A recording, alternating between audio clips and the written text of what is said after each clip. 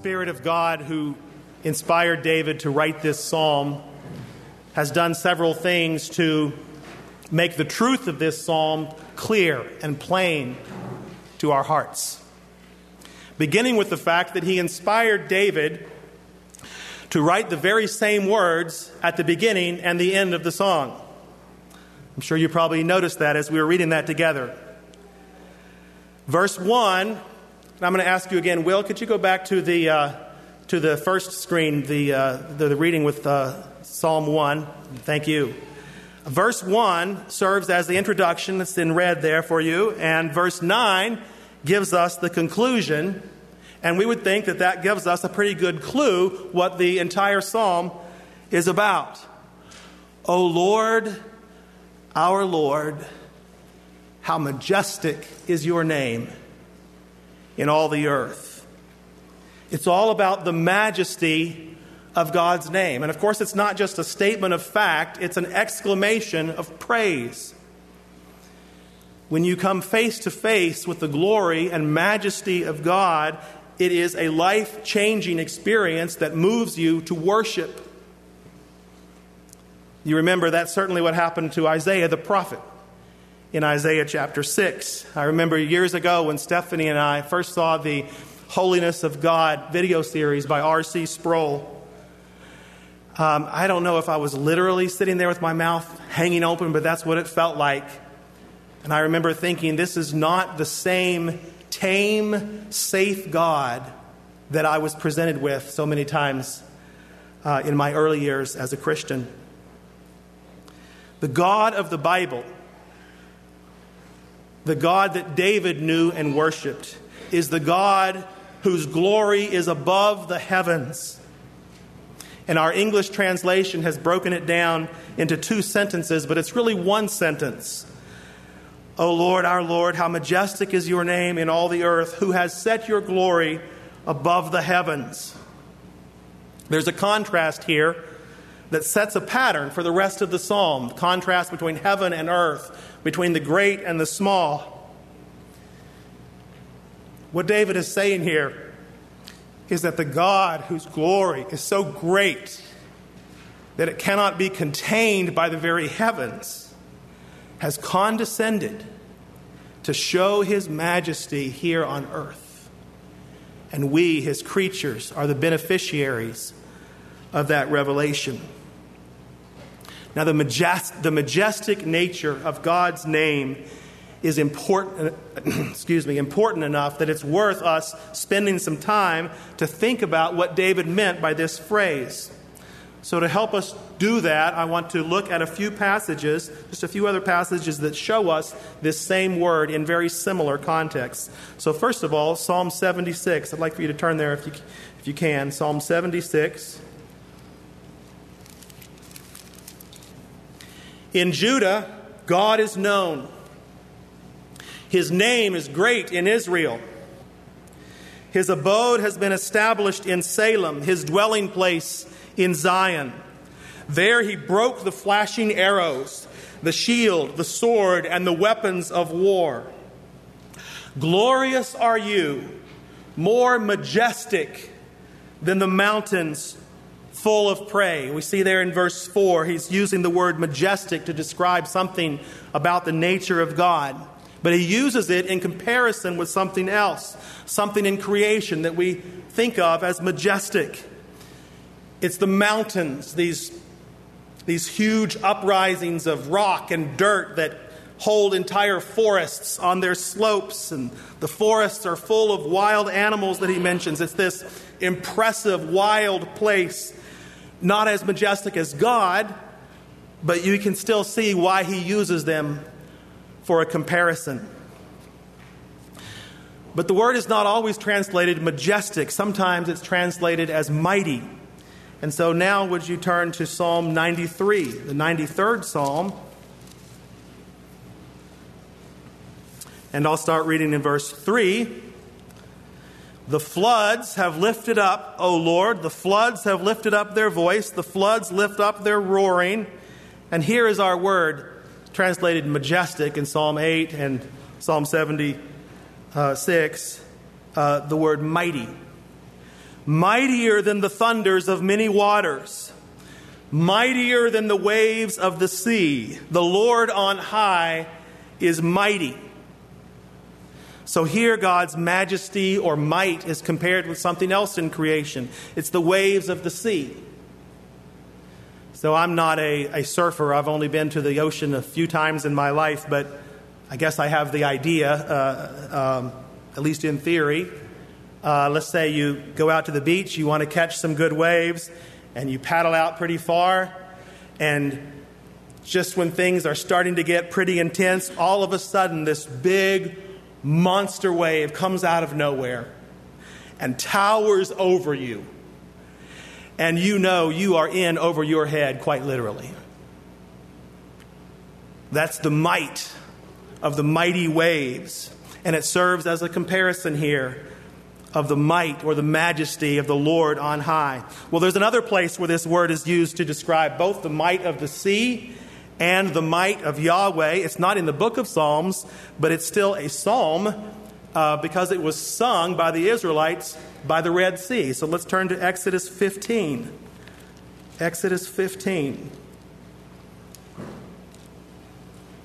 Moses and the people of Israel are celebrating God's victory over the Egyptians. This is what they say in verse 10. You blew with your wind, the sea covered them. They sank like lead in the mighty waters. There's our word, mighty.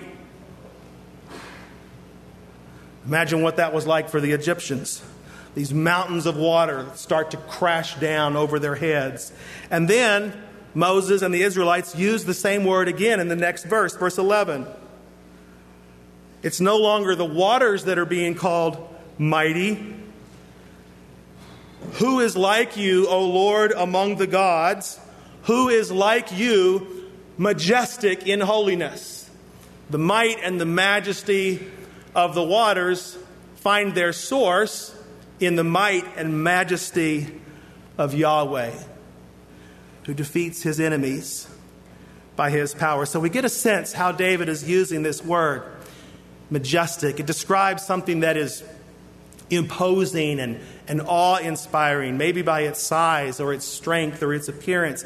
If you stand in front of it or underneath it, just looking at it, you can't help but be impressed.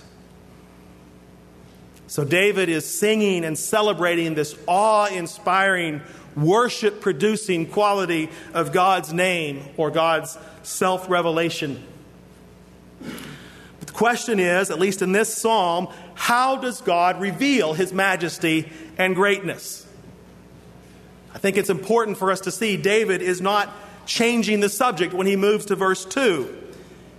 He's not writing just about a couple of random things that happen to come to his mind and then reverting back to the original subject in verse 9. The whole psalm is meant to develop this theme of God's majestic revelation of himself in all the earth. But David develops the theme by taking us in a direction that's probably not what we expected. It kind of catches us off guard, because what he's going to do is describe and meditate on God's majesty by observing two paradoxes. The first one in verse 2, and the second one in verses 3 through 8. So let's look at the first paradox in verse 2. This is the first paradox. God chooses little children to silence his enemies. God uses little children to silence his enemies. There's an intentional contrast here between babies and infants versus the enemy and the avenger. Now, he doesn't go into detail who these foes and enemies are, but they certainly don't sound like a very pleasant bunch. We would assume they're kind of mean and scary. And the point is, you would not expect a military commander or strategist to use little kids to go against them if you want to defeat them in battle. It's incongruous. It doesn't fit. You might say it's a little bit like picking a middle-aged, out-of-shape white guy like me, drafting him to play in the NBA, and expecting him to guard LeBron James. If you can pull that off, you've done something pretty amazing. And that's exactly the point. God has done something amazing by defeating his foes with the weakest and most helpless of human vessels. And if you think about it, that's a message that shows up all over the Bible, doesn't it? Think about Gideon, his band of 300 men fighting against the army of the Midianites. Think about David going against Goliath. It's an idea that Paul brings to our attention in 1 Corinthians chapter 1. For consider your calling, brothers. Not many of you were wise according to worldly standards. Not many were powerful. Not many were of noble birth. But God chose what is foolish in the world to shame the wise. God chose what is weak in the world to shame the strong. God chose what is low and despised in the world, even things that are not, to bring to nothing things that are, so that no human being might boast in the presence of God. Now, of course, this psalm finds a very specific fulfillment in the last week of Jesus' public ministry. Matthew 21, Jesus rides into Jerusalem. He goes into the temple where he is healing the blind and the lame, and the little children are crying out, "Hosanna to the Son of David." And remember, the priests and scribes are offended. Jesus, don't you hear what these little kids are saying? They're going too far. Can't you make them be quiet? And Jesus says, no, they're fulfilling God's word. They're saying exactly what they're supposed to say. Have you never read, out of the mouth of infants and nursing babies, you have prepared praise? The religious leaders were trying to make the children be quiet, but in reality, they were the ones who were going to be put to silence. They thought of themselves as the spiritual elite, the cream of the crop of God's chosen people. They were going to bring God's justification and blessing to the nation by their scrupulous observance and rigorous enforcement of God's law. But Jesus says, no, you're actually revealing yourselves to be the foes, the enemy and the avenger that Psalm 8 verse 2 talks about.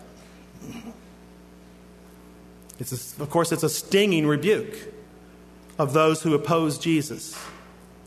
And even more than that, it shows us what kind of claim Jesus was making about himself. So do not miss the implication of what Jesus is saying. Remember, Psalm 8 is a hymn of praise to Yahweh, the God of Israel. When Jesus quotes from that psalm and applies it to himself and the little children praising him in the temple, he is saying that the praise offered to God by little children properly belongs to him. If Jesus was only a man, if he is only a prophet or a good teacher, this is blasphemous insanity. No one else gets to say, yes, the praise that belongs to God is really fulfilled and finds its true meaning when it's offered to me. But Jesus says that about himself because that's who he is. He's the eternal Son of God in perfect union with the Father. He is the God whose majesty fills the earth and whose glory is above the heavens. So God uses the weakness of little children to declare his praise, to silence his enemies, and to reveal the identity of his Son. That's what's included in the first paradox there in verse 2 and its New Testament fulfillment. But let's take a look now at the second paradox, which we find in verses 3 through 8, and that's on the screen in blue. This paradox is built on a contrast as well. It's the contrast between the vast starry sky with all its amazing wonders like the moon and the Milky Way and all of the various constellations, and then human beings who look so weak and small by comparison. That contrast highlights the sense of wonder that David experienced when he considered the amazing honor that God has given to mankind by making him ruler over his creation. He actually puts it in the form of a question, like he can't quite fathom why God would do this. What is man that you are mindful of him, and the Son of Man that you care for him? Man is a weak, changeable creature formed from the dust. How is it that God would even pay attention to us, much less bestow on us this incredible honor and privilege? And this is what David meditates on and expresses with very poetic language, basically for the rest of the psalm. God has created a kingdom, and he has appointed man to be king over that kingdom. Man wears a crown of glory and honor. He exercises dominion over the entire realm. Notice how expansive and inclusive the language is. You have put all things under his feet, all sheep and oxen, the beasts of the field, the birds of the heavens, and the fish of the sea, whatever passes along the paths of the seas.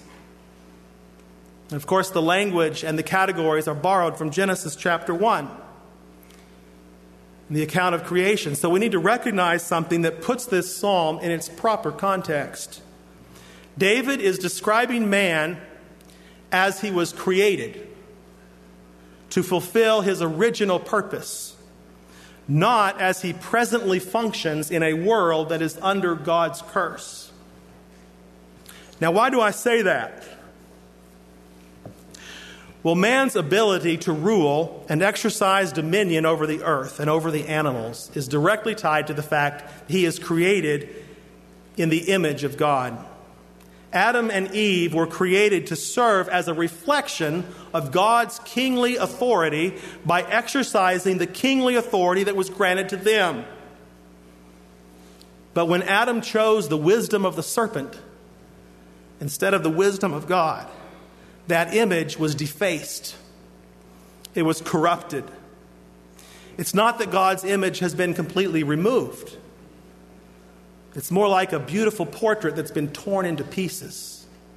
And you can still make out parts of the original beauty and design. You pick up a piece and, I see something what it was like.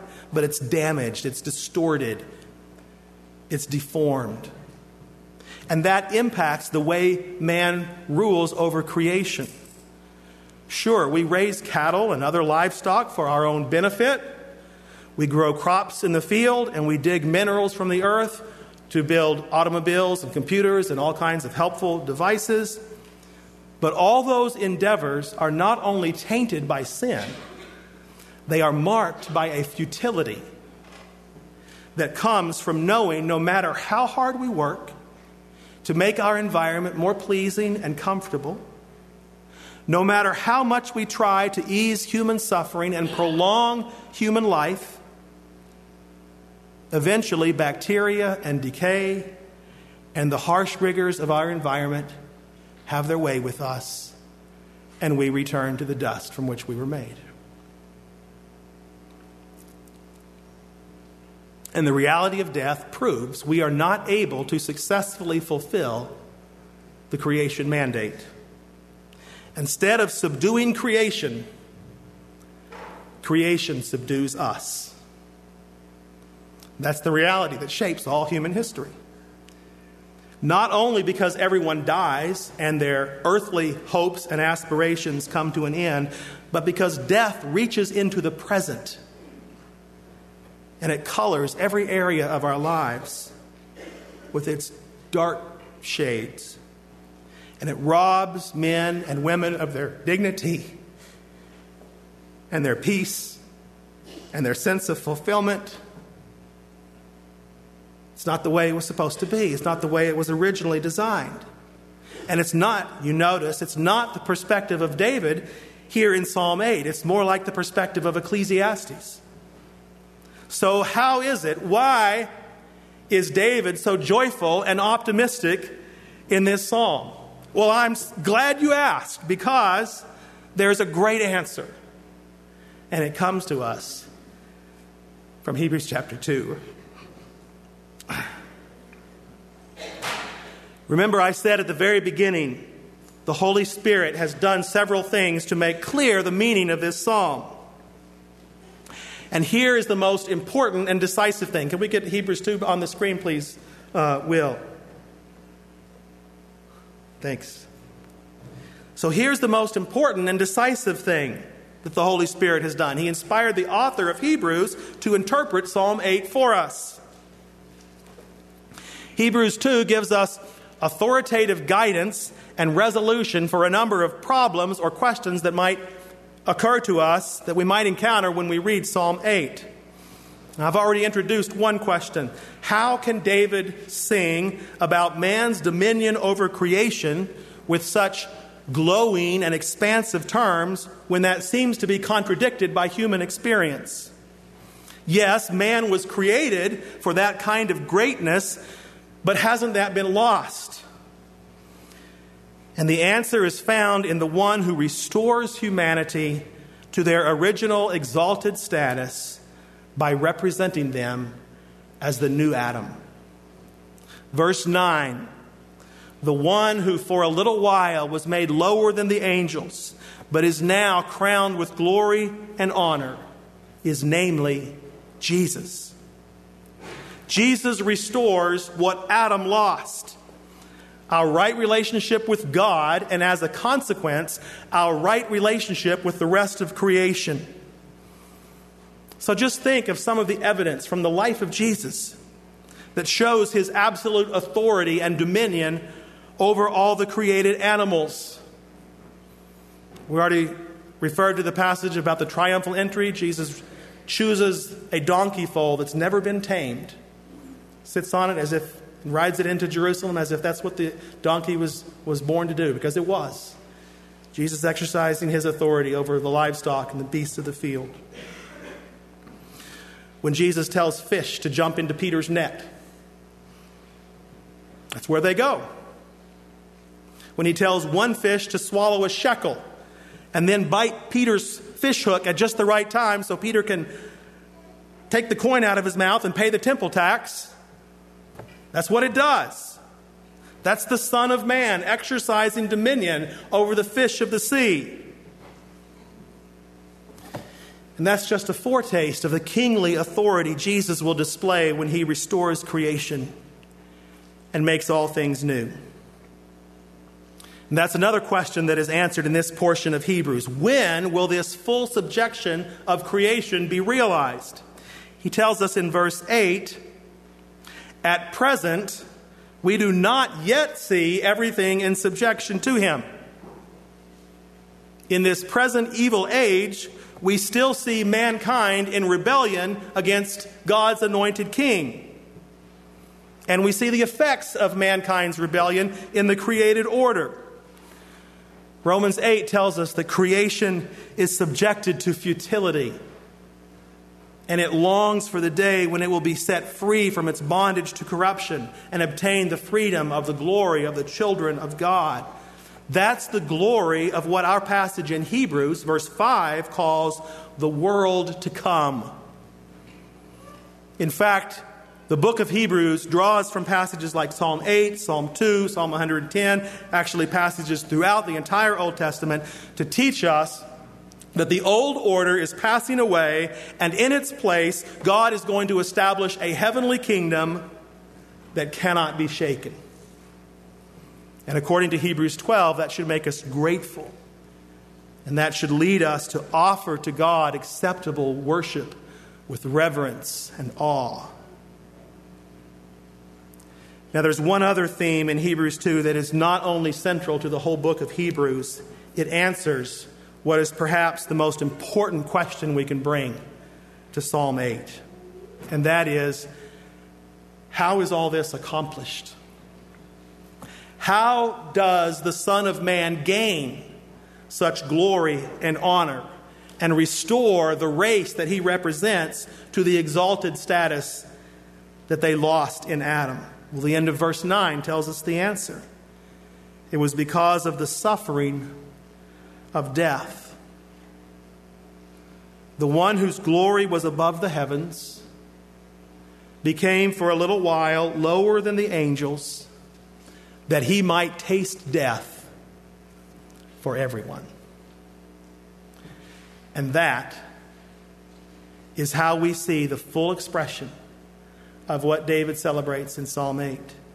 The God whose glory is above the heavens has condescended to show his majesty on earth. How? Through weakness.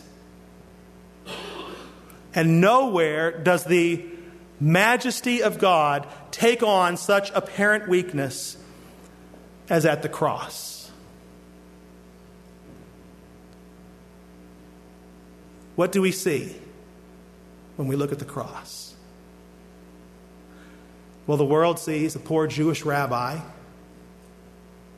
betrayed by one of his own followers, abandoned by his closest friends, stripped and beaten by the Roman authorities, condemned by the rulers of this age, and crucified like a common criminal. It's not very impressive. He certainly doesn't look like the Lord of glory. But this is the one who just a few hours before his death prayed, "Father, I have manifested your name to the people whom you gave me out of the world." David says, "Your name is majestic in all the earth." Jesus said, "I have manifested that name." The true and full expression of the majesty of God's name can only be seen in the person and work of Jesus Christ. Psalm 8 shows us how to embrace the majesty of God's name, not just with our intellectual assent, but with worship and delight. When we grasp the true Christ-centered focus of this psalm, it does several things for us. It increases our gratitude to Christ, and it gives us hope for a broken world. When a loved one loses her battle with cancer, when your children are disobedient and rebellious, when the bad guys always seem to win and the good guys always seem to lose, when you don't know what to do next because everything you tried seems to go nowhere and God doesn't seem that interested in answering your prayers, your hope is not found in the circumstances of this world. It is found in the world to come, in a kingdom that cannot be shaken. And the glory of that kingdom and the humble majesty of that kingdom's king is what draws your affections and reshapes your priorities. The blessings of this life can be good gifts that God gives us to enjoy, but they're not a secure enough investment to set your hopes on, and they're not worth enough to cling to too tightly. The most solid investment that you can make, the firmest hope that you can find, the richest treasure that you can gain, is in knowing the humble majesty of God revealed in Jesus Christ. I hope you treasure these words in light of their fulfillment in Christ. I want to ask you to think about them and rehearse them to yourself throughout the week. To help us do that, I want us to read one more time out loud together God's word from the screen. Would you read with me? O Lord, our Lord, how majestic is your name in all the earth. You have set your glory above the heavens. Out of the mouth of babies and infants, you have established strength because of your foes, to still the enemy and the avenger. When I look at your heavens, the work of your fingers, the moon and the stars, which you have set in place, what is man that you are mindful of him, and the Son of Man that you care for him? Yet you have made him a little lower than the heavenly beings, and crowned him with glory and honor. You have given him dominion over the works of your hands. You have put all things under his feet, all sheep and oxen, and also the beasts of the field, the birds of the heavens, and the fish of the sea, whatever passes along the paths of the sea. O Lord, our Lord, how majestic is your name in all the earth. Let's give thanks to God. Dale, would you come lead us in prayer?